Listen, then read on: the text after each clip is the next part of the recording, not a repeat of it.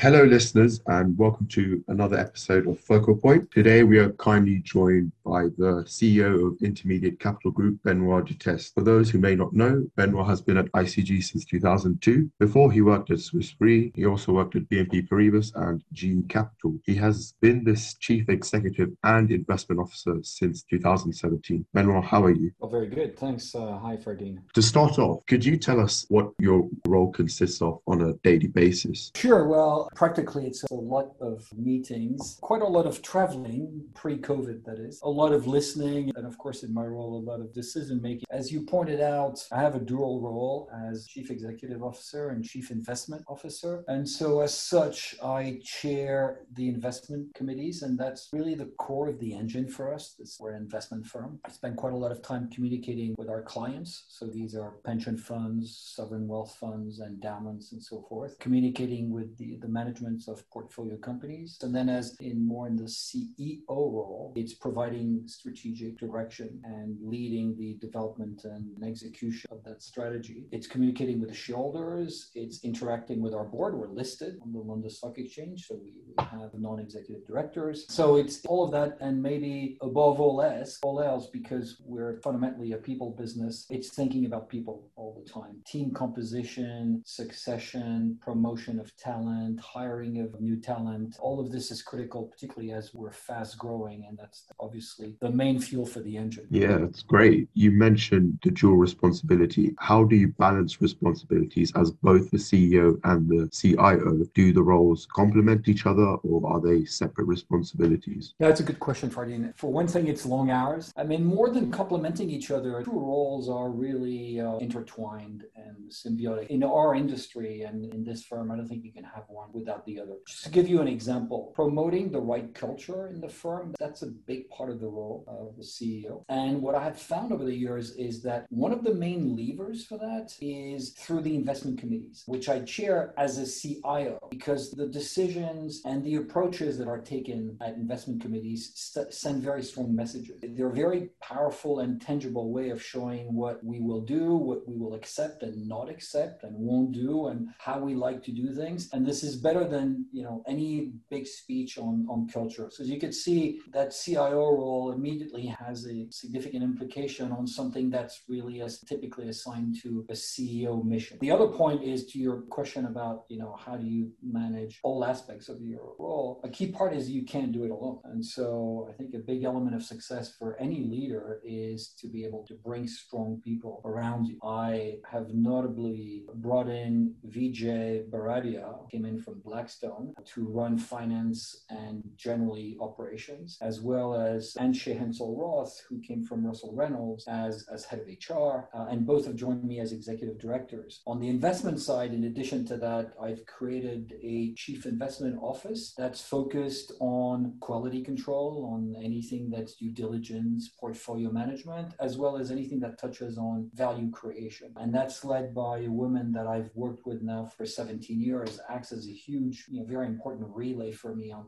the investments. So it's all of that that enables me to function both as CEO and CIO. Definitely very, very insightful. A bit more about ICG. Could you give perhaps an explanation of how large the scale of operations are, and how has ICG grown since 2002? I think you mentioned that the firm is fast growing. Sure. Well, it's a very, very different firm. When I joined in 2002, this was a relatively small firm, and we had about 50 of us or so at the time. We're over 450, coming on close to 500 pretty quickly. It was about 10 times as many people as in 2002. And it's changed quite a bit over the years, because we've morphed from what was essentially purely an investment company. We were just investing our own balance sheet then, to becoming an asset manager with now over 45 billion euros of assets under management, and truly international. At the time, we were essentially just European, and by that, it meant mostly UK and France. We had just in 2002 opened up an office.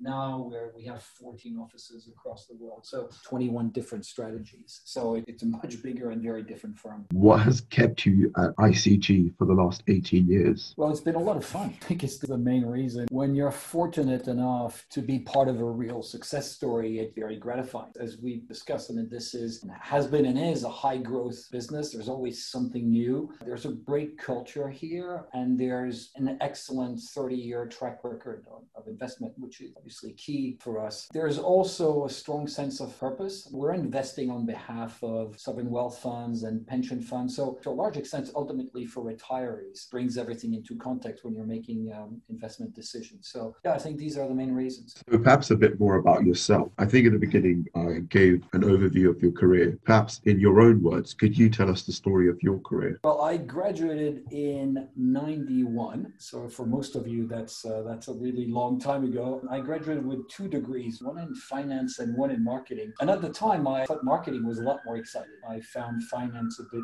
dry. And the one thing I really didn't want to do was to join a bank. And so, of course, I did. I met someone who was running a recently set up buyout team. And I liked the idea of joining something new. It's easier to make your mark, and which actually is a bit of a theme in my career. I mean, you'd struggle to find a master plan in my career. There wasn't one, but there are common themes. One is I've never really joined for a position. I've joined people, someone that inspired me. And also I've had a predilection for newer teams or newer industries. For that reason, I moved later within the bank that I was being part of to telecom finance, because that was at the time when telecom and intranet was, really taking off. So I thought it was an interesting space to get involved in. That led me to move into private equity in telecom and media for G Capital here in London. And it doesn't appear in the CV that you have, obviously. But then I took an opportunity to take the position of CFO in a startup company that G Capital had invested in, which was a telecom company. It was a CLEC, competitive local exchange carrier. So this was in the heydays of the telecom wave. So it was a blast. I was,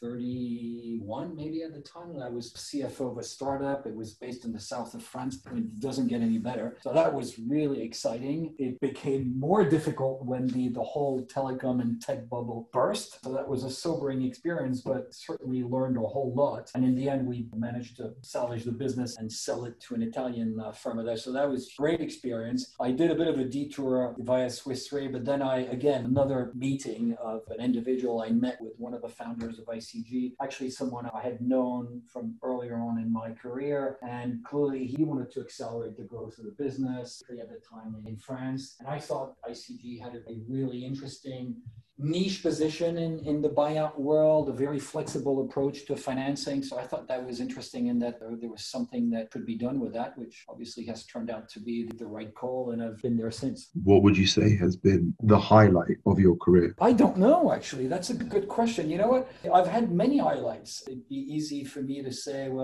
becoming CEO of what is now a FTSE 100 company. And yes, it was extremely gratifying. But at the same time, I could also mention a whole host of deals that I really enjoy investing in and closing and sitting on the board of. I mentioned the startup company that I was a part of in the early 2000s. That was an absolutely great experience. So I think there are many, as there should be. Yeah, that's absolutely great. So moving on to the topic of the UK economy. Regarding investment in the UK, you said in a Financial Times article, you might have done more were it not for Brexit. So what do you make of the economic outlook for Britain, not just after Brexit, but also after COVID? I mean, it's hard to say, but that's precisely the issue for us. We're very long-term investors. And so what's difficult for us is when there is lack of visibility. And the difficulty for Brexit, which is why we distinguish Brexit from COVID. COVID, you could take a view, how long it will last, what sort of impact it will have on the economy, which parts of the economy are likely to be more or less impacted. You could form a view. On Brexit, the difficulty is it's essentially political. It's extremely difficult to form a view as to the outcome. And it could be quite binary. It could be a no deal, or it could be a very good deal. As a result, that makes it very difficult to make long-term investment calls, which doesn't mean you can't invest. I mean, we have invested meaningfully in the UK since Brexit, but we have focused on companies and industries that would not be impacted by a no-deal Brexit scenario. So some segments of education, for instance, or some segments of healthcare. But yes, I mean, there is no doubt that without the Damocles sword of that Brexit uncertainty, we would have invested even more in the UK these past few years. And how exactly do you tailor your strategy in the face of uncertainty? Well, structurally, because our funds are long-term funds, I mean, most of our funds are 10 years, sometimes longer. We have to assume that during the life of any fund, there will be some sort of crisis, maybe several. Therefore, when we're thinking about investment and portfolio composition, we have to take that into account. So it's a question of diversification. It's a question of also structuring transactions to protect downside while getting access to upside. So it's all of that brought together that enables you to withstand various crisis situations. And as we're experiencing now, all crises are different. So, in the case we were just discussing Brexit, well, in this case, we've invested less. We've still found pockets of investment that are appealing and where we think we can largely mitigate that Brexit risk, but we've invested less. But because we are geographically diversified, that wasn't much of an issue. We've just invested more in Germany and France for our European strategy, or more in Asia, more in the US. There are always ways of adjusting for a given period of time. There will come a point where Brexit will no longer be an uncertainty and where we will be able to invest certainly in a more informed way in the UK. Speaking more about COVID, was there anything that surprised you during the pandemic? The one thing that struck me was how quickly people and companies adapted and adjusted. I mean, the technology was brilliant. In our case, it was literally overnight. We switched on remote working and it worked flawlessly. That's one thing that struck me, and it's not just true for us, but it was true throughout portfolio companies pretty much throughout the world. I mean, there were areas where access to fiber or sufficient bandwidth was difficult. Some areas in the world it was more difficult, but by and large, I have to say that the switch to remote working and relying on technology was quite seamless. The other thing that really struck me is the level of commitment and dedication of people. For a number of them, the situation was difficult, their personal circumstances were difficult, and they kept on going and they protecting the businesses they were working for. In some instances, we have a number of companies in our portfolio that are at the forefront of the crisis. Healthcare typically, testing labs, nursing homes, so people who are physically putting themselves at risk. And the level of dedication that I've witnessed was just inspiring. Finally, could you just briefly give a breakdown of what does a best and worst case COVID-19 recession look like for your firm? The current makeup of the crisis is actually relatively favorable for us as a firm. It's a difficult thing to say because obviously the health crisis is impacting a lot of people and a lot of industries. But one, because we are not exposed or we have negligible exposure to those industries that have been most impacted by the crisis. We don't do oil and gas, for instance. We're not in airlines or the automotive sector. So our portfolios have weathered this crisis extremely well. And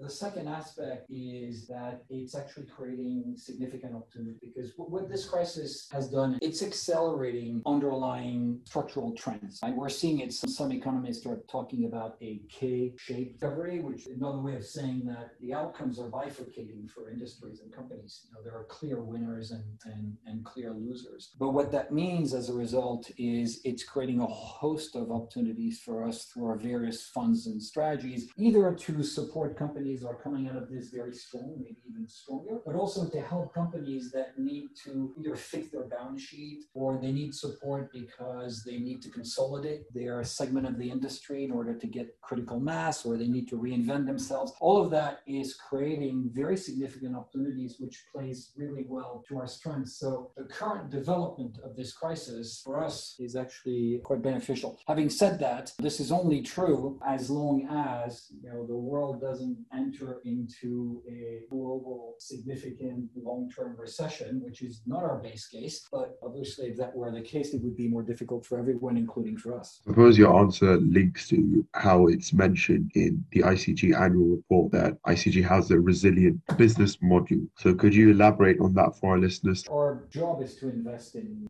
companies across the world. We can actually compare. And there are very, very few situations where you have a business like ours, but our peers are in the same position in the alternative asset industry, where because you're operating, you're investing for the long term, you are managing long-term funds. So it's locked in capital for 10 years or more. In our industry, there's no concept of redemption. The money doesn't come out.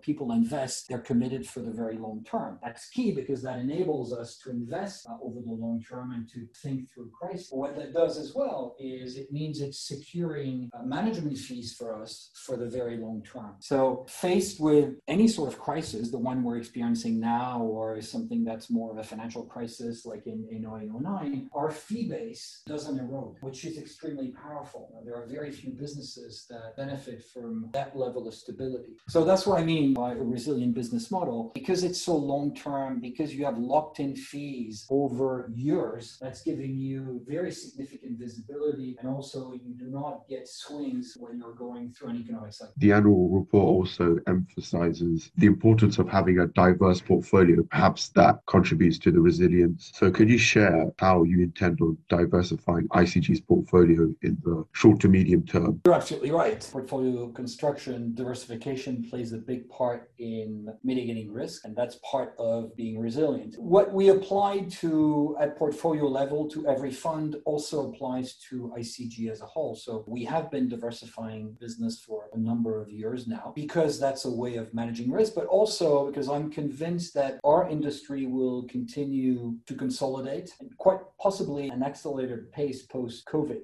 Our market, so that's the alternative asset market, is growing, I think structurally for the foreseeable future, and large managers disproportionately benefit from this growth. So we have to and we will continue to grow and diversify. That means for us is both grow existing strategies when the opportunity set is there, and we have done that, but as well as launch new strategies if we find interesting investment opportunity and if there is obviously demand from investors. So there are a number of examples. We've recently launched an infrastructure equity fund that has a strong focus on renewable energies. We've launched a European sale and leaseback fund. We've gone public saying we've hired a team to set up a North American mid-market private equity product. We've also brought in people to launch a secondary equity product. So keep thinking all the time about new funds, new products that we can bring in and add to the suite of investment products we offer our clients. Could you explain to our listeners what perhaps makes the difference between a good and a great intern from your point of view? When you think about it, the success of any firm hinges on having a broad spectrum and diversity of talent. You don't necessarily need the same qualities for an IT role, a role in fund administration or in debt investment, or just mentioned it, an infrastructure equity investment role. And actually, even within an investment team, it's quite healthy to have very different personalities, cultures, and backgrounds. So we're quite mindful to bring all that together. As a result, there's not really any such thing as, the list of, ideal personality traits. Perhaps what I could say is first thing you pay attention to or notice in a new recruit is the sheer, enthusiasm, the willingness to work, roll up their sleeves, being ambitious. But, very quickly, personally, I tend to look beyond that for an appetite to think differently, to question established practices, particularly on the investment side, to, being innovative. I mean, we're quite entrepreneurial here. So I'm looking for that in people that can really set individuals apart. And over the longer term, so I think I'm going beyond your question, successful careers are not built overnight. They're built over time, particularly in our industry, very long term. And there, my experience is that, people who are more agile, who are open to change and happy to explore different types of opportunities tend to do better. And finally, do you have any last bits of parting advice? Don't overthink it, I think would be my advice. You'll succeed if you find satisfaction and some sense of purpose in your work. So trust your gut. Take the opportunities that come your way to develop skills and knowledge. You're young. You're graduating from a great school. I have a daughter who just graduated from that school. So go out and take some risk. Now's the time. Be open to doing things differently, to question, to challenge established practices. You'll have more fun that way and you're more likely to succeed as a result. Many thanks for taking the time out to talk on Focal Point, and it was a pleasure talking to you, Benoit. Well, likewise, thank you very much for having me.